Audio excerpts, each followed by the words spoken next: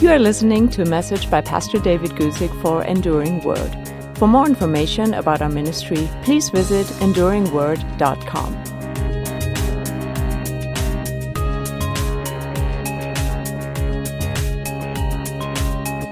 1 Timothy chapter 5. Now, what's fascinating about this chapter is that it continues on in Paul's letter to Timothy, and it continues on in a very practical nature. Paul is here to speak to Timothy very basically about how to treat people in the church. And so you're going to see throughout this chapter how to treat this kind of person, this group of people, the other group of people. And of course, these are generalizations. We understand that, don't we? Everybody's an individual, but yet there are certain helps, there are guidelines that an older pastor can give to a younger pastor, very practical instruction and information on how to deal with individuals and groups in the church. So verse 1, do not rebuke an older man, but exhort him as a father, younger men as brothers. Now, Paul directed Timothy here that generally speaking, old men or older men are not to be rebuked.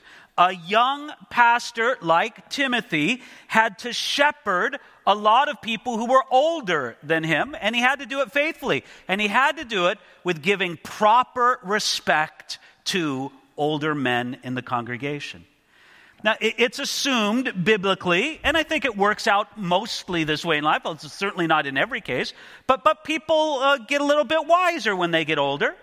They certainly have life experience to draw from, and especially if they've grown old in the Lord, they have wisdom that should be paid attention to.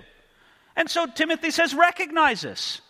Do not rebuke an older man, but exhort him as a father. Now, it is interesting to me that when Paul wrote Timothy and used this particular word for rebuke, this is a different word for rebuke used than just about every other place in the New Testament. It's not what we would call the normal word for rebuke. Matter of fact, this word is kind of harsh. This word has the idea of to strike at. It's basically talking about verbally assaulting somebody. Well, and I kind of point this out because in other passages, Paul has very plainly told Timothy that he must rebuke. For example, in Titus chapter 2, and I know he's not speaking to Timothy here, but in Titus chapter 2, verse 15, he says, rebuke with all authority, let no one despise you. So this idea of rebuking, of confronting people with their sin, this is part of what a pastor must do. A pastor's not called to be just the nice, easy guy to everybody, but there's times and places where the pastor must confront people with their sin. I know very few pastors, although I can think of a couple, but I know very few pastors who seem to enjoy that part of the job of pastoring. And I know probably even fewer people who enjoy being confronted with their sin. But it's a necessary part of what God calls people to do as pastors. So nobody should think for a moment, I couldn't imagine a older man in a congregation who is approached about some sin, and he's approached in a respectful way, yet his sin is called attention to, and some accountability is brought. I can't imagine him laying down this card and saying, hey, Paul said you shouldn't rebuke me. I'm an older man. No, what Paul's saying here is that you shouldn't be verbally assaulted. You shouldn't be struck at with the words, but if any confrontation is to be made, it should be done full of respect. As a matter of fact, notice that, but exhort him as a father. Exhortation is encouragement, what needs to be done. It has the idea of sort of being a coach or a trainer. It's helping the athlete to achieve their best. It's exhorting them along the way. That should be the mentality, much more to exhort than to rebuke. And then he says at the end of verse 1, younger men as brothers. Listen, treat those younger men as brothers, as partners and friends with the work of God. You don't need to give them the same deference that you might give to a respected older man in the congregation, but treat them as brothers. Hey, brothers can have a little bit of give and take and get a little rough with one another, but they all know it's in a very brotherly way. Now, verse 2, older women as mothers, younger as sisters with all purity. I like how Paul noted older women as mothers. Again, with the respect and honor due their age, of course. But it also puts me in mind of how a younger pastor, and look, I'm not here to give you my whole life story here this evening, but I entered into pastoral ministry. Boy, I'm almost embarrassed to say it. There's a whole story behind it. I'm not going to get in the whole explanation, but I find myself, I don't know why I'm embarrassed. I entered into pastoral ministry when I was 19 years old. So I've dealt with a lot of women older than me in congregations. And one thing I see in this is that as Timothy was a young man, I think Paul's telling him, you're just going to have to accept a little bit of mothering on behalf of some of these godly old women in the congregation. That's just how it is. It's sweet. They love you. They care about you. You need to accept it and appreciate it from the older women in the church. And it's proper to give them honor as such. But the younger women, notice what he says there in verse 2, younger women as sisters with all purity. I think that's a very important principle. Not just for a young pastor like Timothy, but for anybody in the body of Christ, to every man in the body of Christ. Those younger women were to be treated as sisters. Timothy, like any godly man, was always to make certain that his conduct towards younger women was always pure and above reproach. Now, this is something that's being called upon in the broader culture today, but it has to be called upon in the broader culture because there's no restrictions on it in the modern culture. But the Bible teaches us that there is no place for a man to treat a woman in a reprehensible way. No, instead they should be treated as sisters. A godly man is not flirtatious. He's not provocative. He doesn't use double entendre, that is, witty words that can be taken in a flirtatious or a provocative way. No, a godly man guards against that and doesn't do it. Well, this is exactly what Paul told Timothy to do, to treat these younger women as sisters. Now, when we come on to verse 3, we're talking about a whole different category. You had the older men and the younger men. You had the older women and the younger women. Now, he's going to deal with another category, those who are widows. You see that right there in verse 3. Honor widows who are really widows. And this helps us to understand in the context that Paul's not talking about widows just as another group within the church, but rather as sort of an emblem of those who would have financial need in the church. In the days that the New Testament was written, there was no social assistance system from the government. And one especially vulnerable group were elderly widows. Usually they were without support, of course, from their husbands, because they were widows, or from grown children, if they were childless especially. They were without adequate means to support themselves. That's why he says, notice the phrase there in verse 3 carefully, honor widows who are really widows. Those who were really widows. Now you might say, well, what do you mean not really a widow? If her husband's dead, she's a widow. No, that's not what Paul's talking about. He's using widows not just as a technical designation, as someone who has lost their husband, but widows as that class of people who had no support. None. Well, therefore, and I'm getting inside Paul's thought here, if Paul were to say, well, okay, here's this widow. Her husband has passed away, unfortunately, but she has grown children who can support her. Paul would say, well, she's a widow, but she's not really a widow. She's a widow in the technical sense, of course, but she's not destitute in the sense that that term would apply. And this leads us into something that really we have to think about carefully. And as I thought about what I'm going to say to you this evening, how I'm going to develop this, I think accurately from 1 Timothy chapter 5, I thought what I'm going to say tonight may offend some folks. I think this chapter gives us remarkable instruction on how the church should assist those who are in need.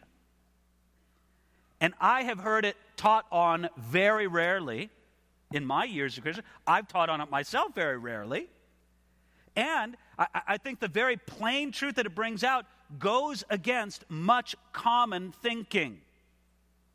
Now, when he says, honor widows who are really widows, he doesn't mean have a special service where they're applauded. You take these women who are really needed in the church, really needy in the church, I should say. You bring them up on the platform, and everybody honors them like in an award ceremony. That's not the idea at all. The idea to honor there is to financially support them. That's what he means by honor. You are to financially support them, but I love the way they phrase it, in a way that is dignified and honorable. In other words, you're supporting them, but in a way that honors them.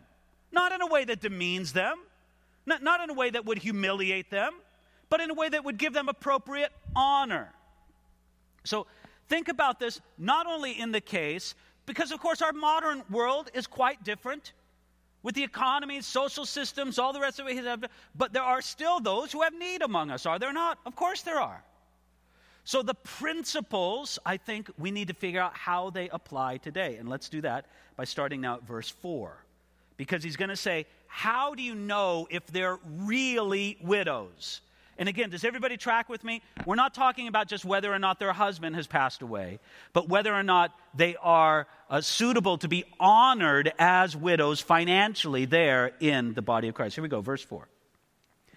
But if any widow has children or grandchildren, let them first learn to show piety at home and repay their parents, for this is good and acceptable before God. Now she who is really a widow and left alone trusts in God and continues in supplications and prayers night and day. But she who lives in pleasure is dead while she lives. Now notice this, verse 4 tells us, by bringing up the phrase, if any widow has children. What it's just saying there is those who should be legitimately helped by the church should not have family who can assist them. If they do have family who can assist them, it's the duty and the responsibility of the family to do it. You might call this the family or the need test. Are they truly destitute? And if they have that family who should step up and take care of them, then the family should step up and take care of them. Now again, this is a very plain point. Is there the family test or the need test? Does that apply? If they are really widows and have no family or have no other means of support or assistance, then he says, observe that. But notice this next in verse 5. He says, if they trust in God and continue in supplications and prayers night and day. Those who should be legitimately helped by the church should serve the church in some way. And how should they serve? Well, with the widows, they should pray. They should be that prayer warriors and champions of the church. In this case, the widows were given the job of praying for the church. You could say this is the second test, the service test. Again, I don't know exactly how to say this so plainly and straightforwardly, but the text tells us. This isn't just a handout. You're going to bring a widow onto the support of the church, someone who's truly needy. If you're going to help support them from the resource of the church, it was fair enough to ask, what are they doing for the church? Are they praying? Are they spiritually supporting? This doesn't have the feel of just a handout, of just a mercy gift in that sense, but it's saying, well, look, the research of the church should go to those who are supporting, serving the church some way. Expect diligent service. And then the third test, it's even a little more uncomfortable here. Verse 6, but she who lives in pleasure is dead while she lives. And then verse 7, these things command that they may be blameless. Those who should be legitimately helped by the church should live godly lives. It is appropriate to say, you're not living a godly life, so you're not going to receive financial assistance from the church. That's the moral test. Now, it's a heavy thing to do this. I know this through my years of being a pastor. I could tell you a lot of stories. There's a lot of stories where you get a desperate call, and I mean, these go back years ago in situations. You get a desperate call from a guy, Pastor, can you help me? You know, I'm in desperate need. I've got this thing. Can you come and bring something by? And there's one occasion I'm thinking of in particular where the guy gave me this call, and of course the need was so dire, it was so desperate. He asked me if I could come, and boy, what a story he had. And I come, and I go to the hotel room where he's at. And it wasn't a big pricey hotel, but it was a hotel room nonetheless. I go there, and I see just utter chaos and disarray in the room. Pizza boxes. Just some very questionable program on the television set. And these were the days before cell phones even. And so you see the phone book open there, and it's open to the church page right there by the phone. And you could tell the guy's just been making the rounds through the churches, and this was his scam. This was his thing. Blow into a community, get a hotel room, ring up all the churches, spin his story, and try to milk as much money out of people as he could. I can tell you other stories about many, many times meeting somebody. Hey, you're David Guzik, you're pastor of so-and-so church. I mean, these are days that come from, I think, my 14 years at Calvary Chapel, Simi Valley, about an hour away from here. You know, hey, Pastor, isn't it wonderful? I go to Calvary Chapel XYZ, you know, in Northern California or something like that. My pastor said if I had a need, I could help you. You could help me out, you know. And so, listen, oftentimes I would. You generally have this disposition, don't you, that if you're going to err, you want to err on the side of generosity. But I would say, now listen, would you please do me a favor? When you get home, would you please have your pastor give me a call or send me just to let me know that you got home okay?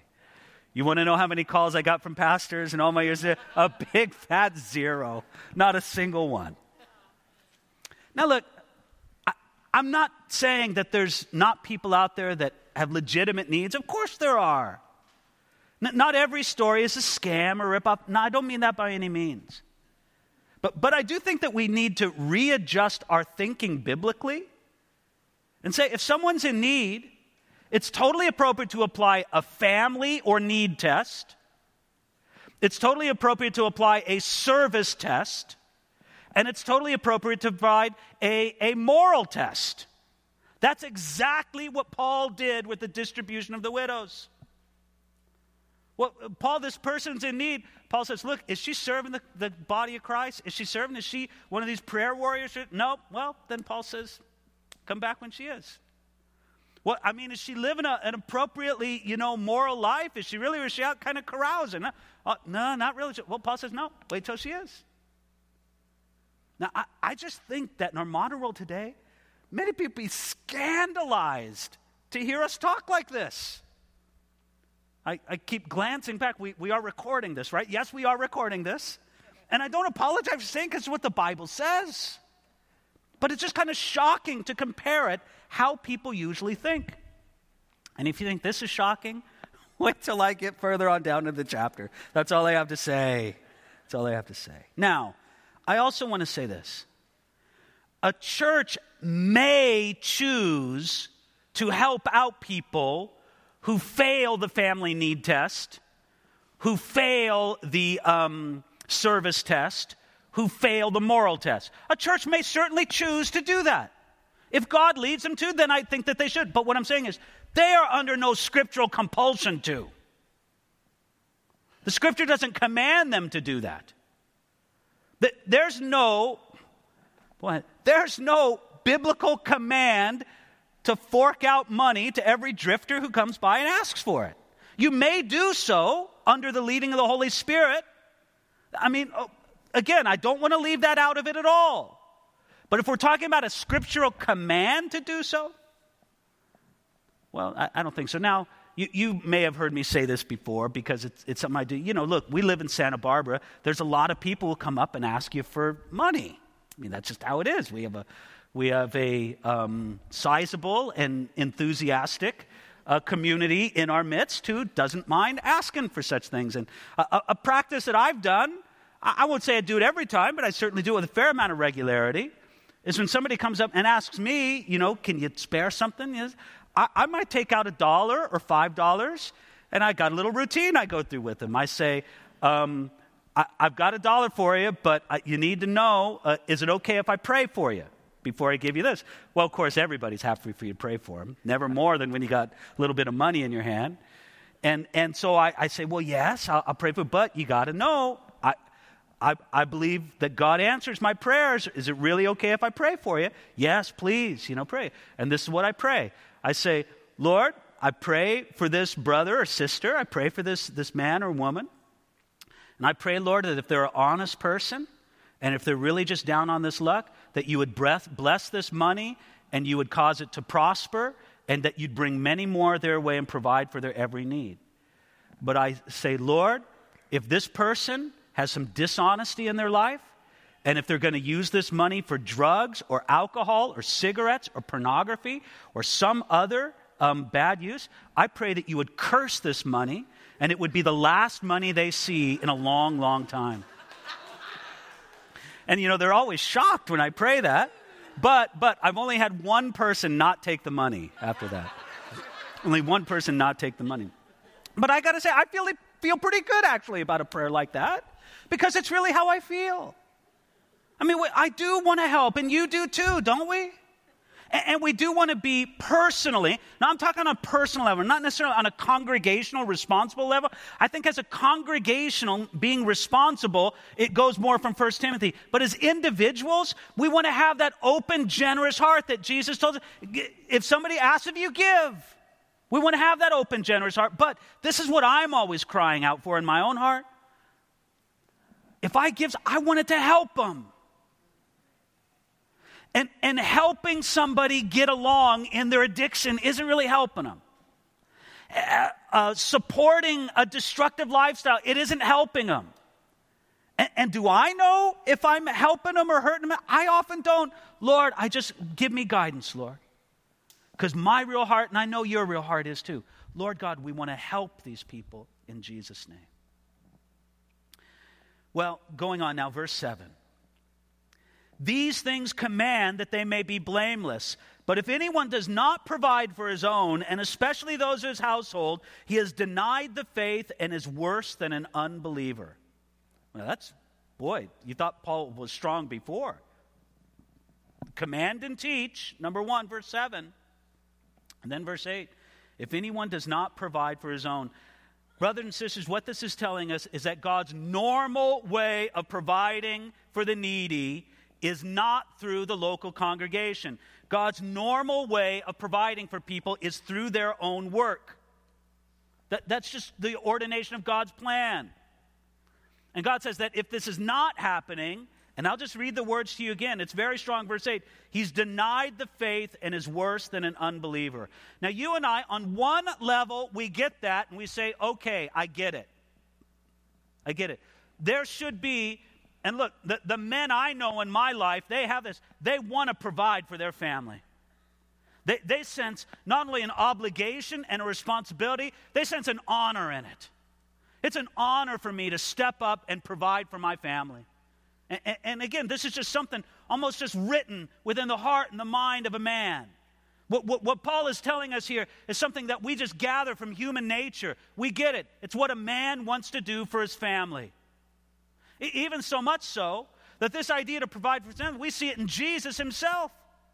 Did not Jesus, in John chapter 19, verses 26 and 27, did he not care for the needs of his own mother on the cross? Did he not look down upon John and say, you take care of her from now on? Jesus provided for his own mother even on the cross. So in that sense, okay, we get this verse. It's easy to understand. 1 Timothy chapter 5, verse 8, we get it. But I'm going to be very straightforward. There's another level on this where I don't get this verse. And this verse is tough. And it's tough verse for guys who are just out of work. And they desperately want a job and want to provide for their own family. And I've met with and discipled and worked with some guys that this verse is like a terrible dark shadow of guilt over them. I want to provide for my family. I want to work a job and do this. I can't find anything. Am I worse than an unbeliever? Now look, I think we can all agree that we know enough of the words of the Bible and the heart of God to say that God didn't give this verse to shame someone who was out of work but desperately wanted a job. That's not the idea of this verse. But you know what it does for me practically, this verse, when I'm dealing with a man like that? It increases my faith when I pray for them that God would give them work. Because I say, Lord, in the big picture, God has an individual way to work it out in each individual life. But in the big picture, this is your plan for this man. You want him to work. You want him to provide. You wouldn't have said this in your word unless you had this in your general plan. Lord, it gives me great faith to pray that you would fulfill this promise unto this man. But I got to say, my heart goes out to those who feel this great responsibility. And yet they just, in that place where they can't find work at the moment. Verses 9 and 10, back to the idea of widows again. Do not let a widow under 60 years old be taken into the number, and not unless she's been the wife of one man, well reported for good works, if she's brought up children, if she's lodged strangers, if she's washed the saints' feet, if she's relieved the afflicted, if she's diligently followed every good work. Remember before I was talking about the service test and the moral test? Paul comes back to that in verses 9 and 10, and he hits it pretty hard. The support of the church isn't just to be given to anybody who might have a need. Number one, is she well reported for good works? If she has diligently followed every good work. The widows who were accepted into the support of the church, it's not just that they were true widows because they didn't have a husband, but because they also had godly character. You could say that they were called to a job and not just a handout. It is interesting there in verse 10 where Paul says that they have brought up children. Probably, I can't say certainly, but probably, and many commentators point this out, it's probably not only the idea of bringing up her own children, although that would be included, but one of the things that early Christians, from the earliest Christian times, were noted for, they were famous for, is picking up abandoned infants and raising them. You know, it was a common practice in the Roman world to get rid of unwanted children by just leaving them someplace. So you'd have a little baby a day or two old, and it would just be left. They called it exposing an infant. And you would just leave them out to die, to be eaten by animals. I hate to put it that crudely, but I mean just awful. I mean this terrible. And Christians were famous from the earliest days of the church for rescuing these exposed infants and bringing them up in the ways of the Lord and with the love of God. Isn't that a beautiful thing? That heart of Christian love and service is seen today. It's seen today in the way that Christians reach out to those who have unwanted pregnancies and seek to really minister to them and bless them and see, and if they're not able in place to really keep that baby, then to get it a godly adoption. It's seen today in the way that Christians minister in the ministries of adoption and foster families. That spirit of Christianity is still alive and well today. And that's probably what Paul has in mind, not only the raising of our own children, but again, this wonderful and dramatic service. Now, verse 11. But refuse the younger widows, for when they've begun to grow wanton against Christ, they desire to marry, having condemnation because they've cast off their first faith. And besides, they learn to be idle, wandering about from house to house. And not only idle, but also gossips and busybodies, saying things which they ought not. Therefore, I desire that the younger widows marry, bear children, manage the house, give no opportunity to the adversary to speak reproachfully. For some have already turned aside after Satan. If any believing man or woman has widows, let them relieve them. And if they do not, let the church be burdened, that it may relieve those who are really widows. Now, again, he's saying, in general, the younger widows, again, Paul would use pastoral wisdom, applying these to individual situations. But if you're speaking generally, a younger widow, if she's of a marriage, well, let her remarry. She doesn't need to remain in her widowhood just because now she's a believer. If she has a desire to marry, as it mentions in verse 11, then let her marry. She doesn't need to, seek illicit romance. God has given an avenue by which her romantic longings can be fulfilled, and that's in a godly marriage. And then he gives a description of some of these younger widows who apparently were causing some trouble. But I tell you what, you read this in verse 13, you realize you don't have to be a widow to fit this description. Learn to be idle, wandering about from house to house, and not only idle, but also gossips and busybodies, saying things which they ought not. Boy, that's the world today, isn't it? That's social media right there in front of you. That's like the theme verse for so much of what goes on today. And I guess the main idea here is these people who are described as people idle and gossips and busybodies, they're finding too much interest and entertainment in other people's lives. Instead of talking about other people's lives, go out and live some life on your own.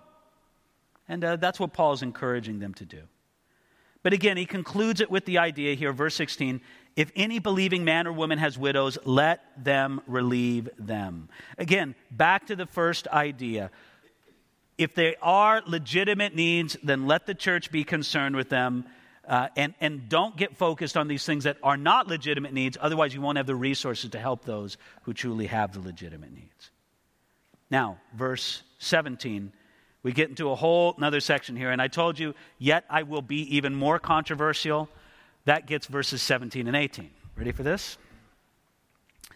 Let the elders who rule well be counted worthy of double honor, especially those who labor in the word and doctrine. For the scripture says, you shall not muzzle an ox while it treads out the grain, and the laborer is worthy of his wages. So here in verse 17, he says, let the elders who rule well. I think here he's talking in the broad context of those in leadership. So you have elders who rule, and those who rule well, those who teach.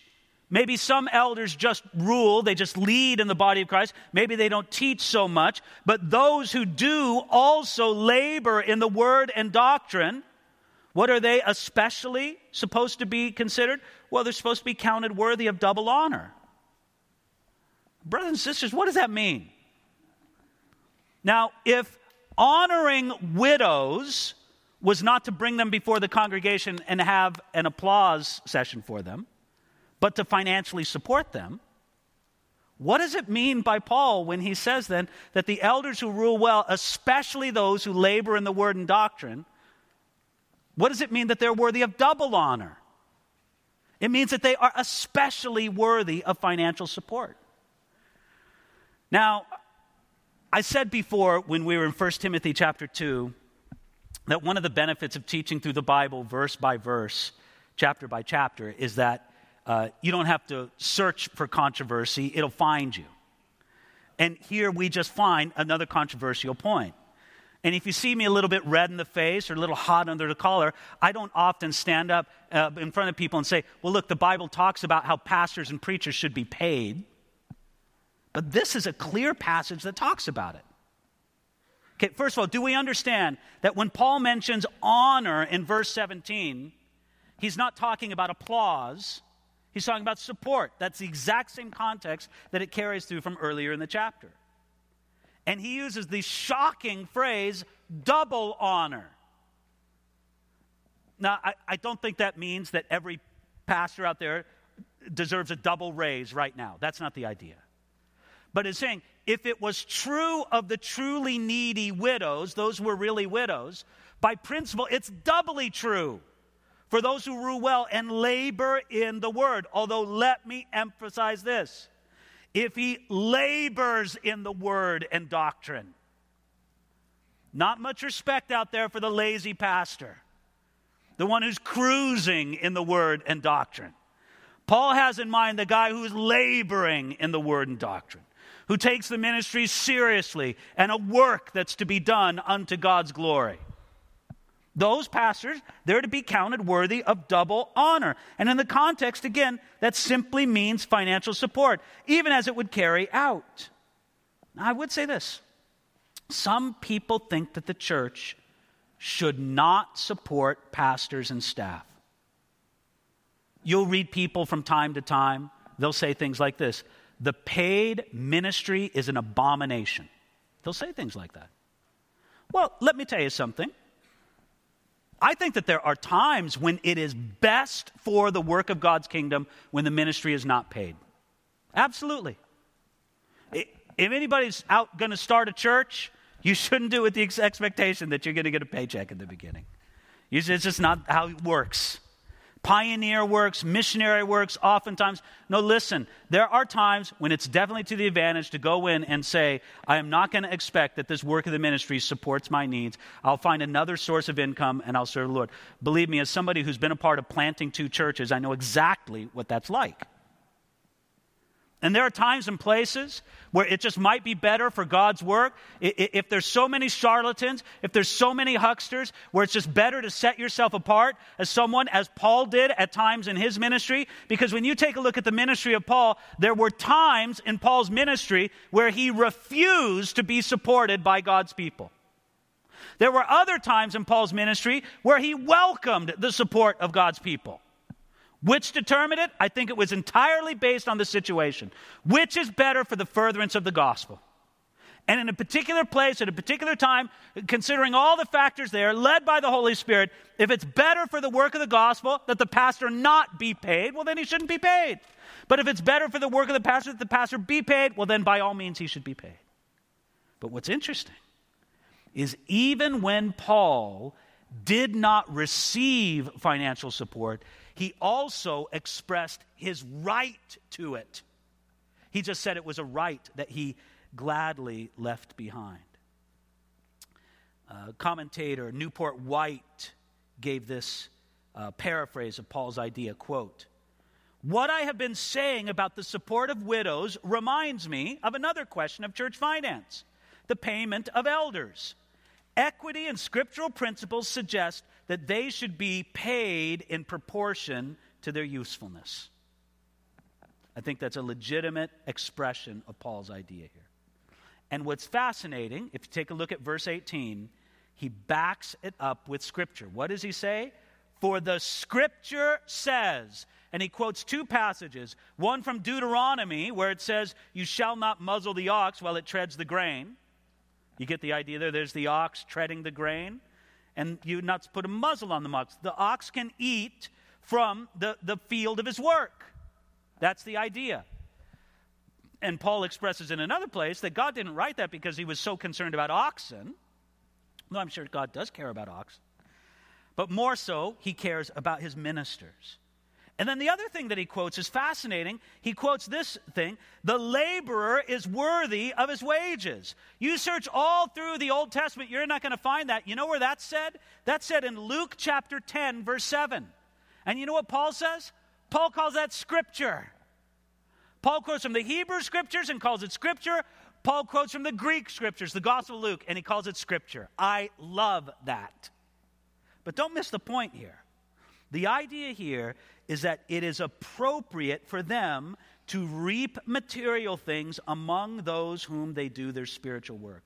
Paul repeats this idea in several places. In 1 Corinthians 9, chapter 11, he says, if someone sows spiritual things, it's entirely appropriate for them to reap material things. In Galatians chapter 6, verse 6, Paul wrote, let him who is taught the word share in all good things with him who teaches. The idea there is of financial support. And in Philippians chapter 4, verse 17, Paul said that such giving abounds to the account of the giver, sharing in the reward of the spiritual ministry supported. In other words, when that kind of support is given, you share in the reward. You do. And that's a glorious thing. That's a wonderful thing. That pastor, that preacher, that whatever, you think God's using them, you can share in their reward through the financial support of that congregation. Now, it's also significant here what Paul says in verses 19 and 20. We leave this section where he pointed out the legitimacy of the support of pastors and preachers from the congregation. But now in verses 19 and 20, he says, do not receive an accusation against an elder except from 2 or 3 witnesses. Those who are sinning rebuke in the presence of all. that the rest also may fear. I think Paul does an amazing job by the inspiration of the Holy Spirit in verses 19 and 20 in striking a necessary balance. The first part of the balance is you shouldn't receive just any accusation against a leader in the church. But the second aspect is, mainly in verse 20, but you need to hold church leaders accountable. And friends, it's easy for people to get off on either extreme. Either extreme. Sometimes it's shocking to see how quickly bad reports about God's ministers are believed. It really is. It's a very interesting question. Here Paul says, verse 19, do not receive an accusation against an elder except from 2 or 3 witnesses. Any accusation against a leader should not be automatically received. The accusation should be carefully verified by 2 or 3 witnesses. Timothy shouldn't receive or promote unsubstantiated accusations against church leaders. Now, John Calvin, in addition to his theological writings, which, by the way, if you care, I'm not a Calvinist, but he wrote some good things. In his commentary on 1 Timothy, he wrote about why some reasons people are so quick to receive an accusation against a pastor when perhaps they should not. And it's like, why does that happen? This is what Calvin wrote, quote, the more sincerely any pastor strives to further Christ's kingdom, the more he is loaded with spite. The more fierce do the attacks upon him become. And not only so, but as soon as any charge is made against ministers of the word, it is believed as surely and as firmly as if it had already been proved. This happens not only because a higher standard of integrity is required from them, but because Satan makes most people, in fact nearly everyone, over-credulous, so that without investigation, they eagerly condemn their pastors whose good name they ought to be defending. That's a heavy statement. I think it's pretty true. Calvin went on to point out that there is a spiritual attack in all of this. And please note this. I think this is a very insightful statement. He says this, quote, it is indeed a trick of Satan to estrange men from their ministers so as gradually to bring their teaching into contempt. In this way, not only is wrong done to innocent people whose reputation is undeservedly injured, but the authority of God's holy teaching is diminished. I believe it's true. I believe one reason why pastors and preachers and ministers are often attacked and why there's just a spiritual dynamic that those attacks are often so quickly believed is because Satan wants to undermine the integrity of the pastor, especially if he's really doing God's work. Brothers and sisters, do not be too quick to receive an accusation against a pastor, a preacher, or a minister of the gospel. On the other hand, and this is a very big on the other hand, look at what he writes in verse 20. Those who are sinning rebuke in the presence of all, that the rest may fear. Yes, pastors and preachers and ministers of the gospel should be accountable. And when they are in sin, it should be confronted. When they are in sin, not only should it be brought up, but it should be done in the presence of all, so that others will fear. And as I said, there's this pendulum that goes back and forth. On the one side of the pendulum, there's people who are so extreme. Any bad thing that's said about a pastor, a preacher, a minister, oh, they want to believe it. No, look, they're all like that, all a bunch of hypocrites. That's the one end of the extreme. What's the other end of the extreme?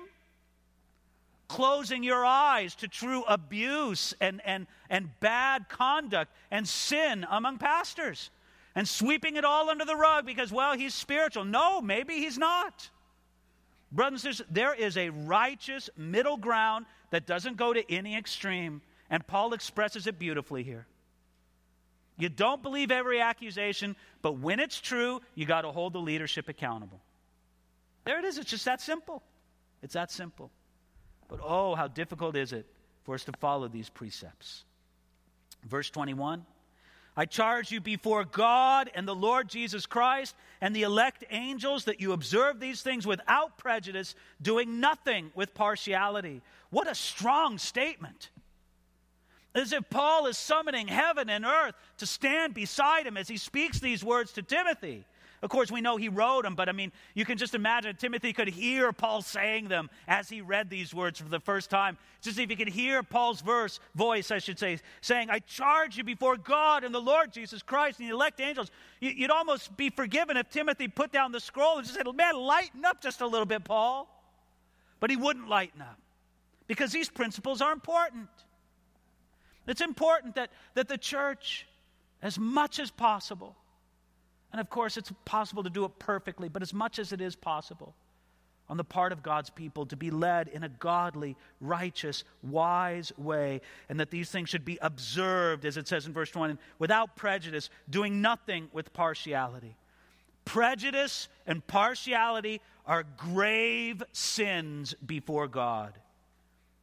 In the New Testament, the emphasis is on partiality according to class or economic standard. In our modern day, we know about race and gender are also included. That's regarded as sin.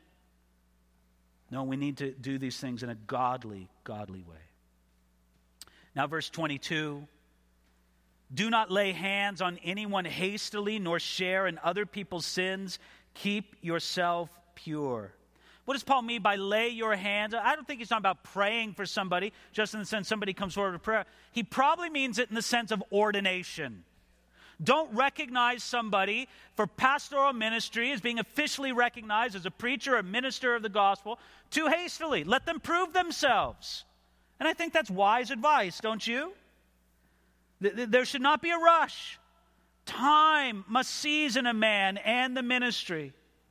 I think that's a very important idea. Ordination simply recognizes God's calling. And it's all the more reason to not be in a hurry. Time should be given to those to allow the gifts and the callings to demonstrate themselves. It is not uncommon for a young man in the ministry to be a bit impatient. Look, he's all fired up. He wants to do great things for God. And he's anxious for other pastors and elders to lay hands on them in recognition of God's work. Paul says, well, take it slow. Take it slow. You got lots of life in front of you. When the time is right, God will give that recognition. In the meantime, look at that exhortation, verse 22. Keep yourself pure. If Timothy was called to observe and assess the lives of others, you got to watch your own life too. Sometimes it gets that way in the ministry, doesn't it? You're looking out at everybody else's life. Pastor, look at your own life. And Paul had to give that exhortation to Timothy. Verse 23, no longer drink only water, but use a little wine for your stomach's sake and your frequent infirmities. Now you know that in the ancient world, water was often impure. Timothy probably had problems in his stomach from impure water. The fermentation process eliminates some of the harmful things in the water. So he says, look, Timothy, just as a very practical matter, drink a little wine. I think it's a couple things interesting about that. First of all, it shows that wine was not absolutely forbidden to Timothy. We understand that, right? Second thing it shows us that Paul did not have some bizarre, miraculous gift of healing at his command. Why didn't he just transmit the energy over the hundreds of miles and heal them from a distance? Because Paul was definitely used in spectacular ways to heal people, but it's not like it was at his command.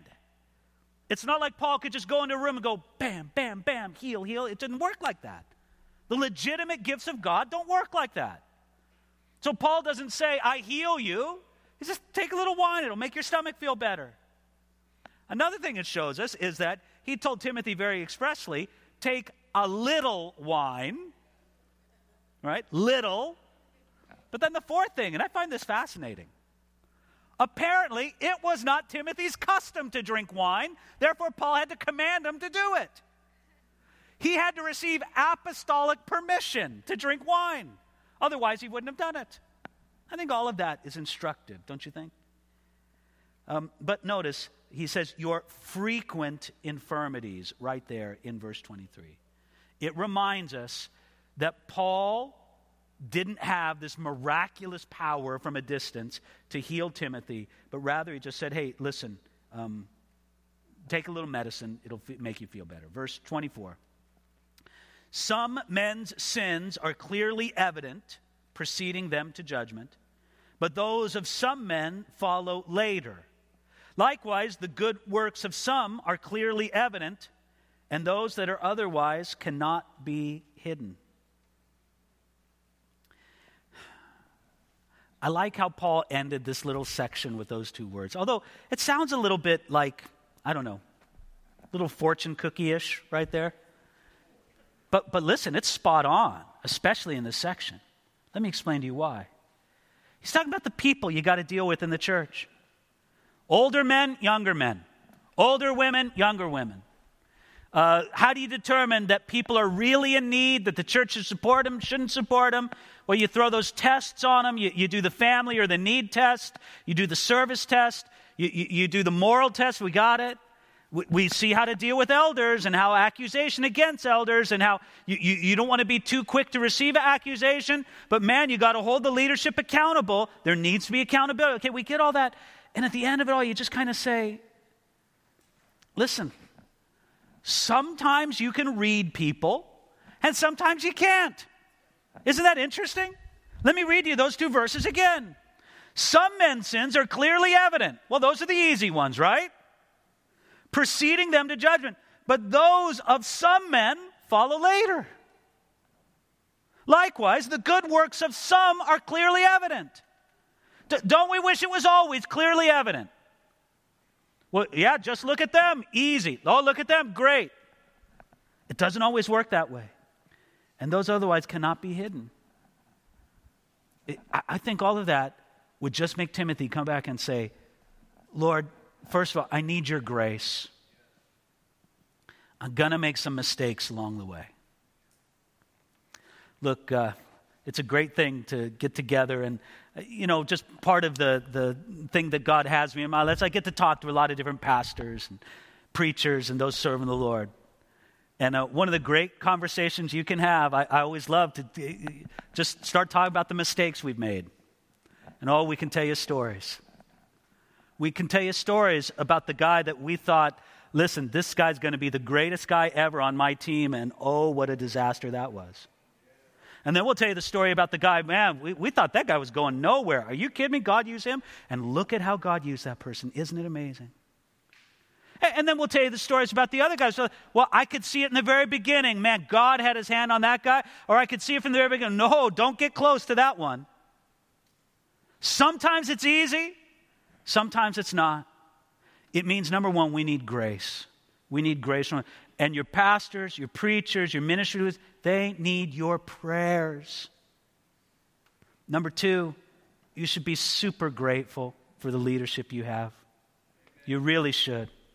You should just thank the Lord for Pastor Tommy, the whole family here. Amen. Amen. You should be really grateful for the integrity, for the heart, for the waiting on the Lord, for the reliance on God's wisdom, for the love. You should be so grateful for all of that. But then so you grant grace, mercy. You're very grateful. You pray. And then you say, God, give me wisdom. Sometimes it's easy to tell. Sometimes it's not. And when you take a look at the whole big picture, isn't it a miracle that anything gets done in the kingdom? When you see what God has to work with, we just stand back and say, Lord, it is your glory. It's your glorious grace and power that anything gets done in your kingdom. We're so grateful for it. Father, I pray a continued blessing upon Calvary Chapel, Santa Barbara. Lord, you have blessed us with the wonderful, godly, wise leadership of Pastor Tommy. But Lord, we don't want to take it for granted.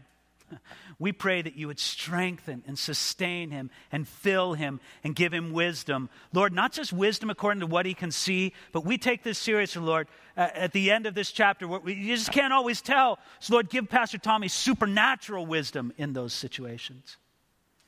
And, Father, just give us the grace to continue to go forward and see what you're going to do and the calling you have for us as a congregation here in this community. We're so grateful for it. Pour out your grace upon us, Lord, we pray, in Jesus' wonderful name. Amen.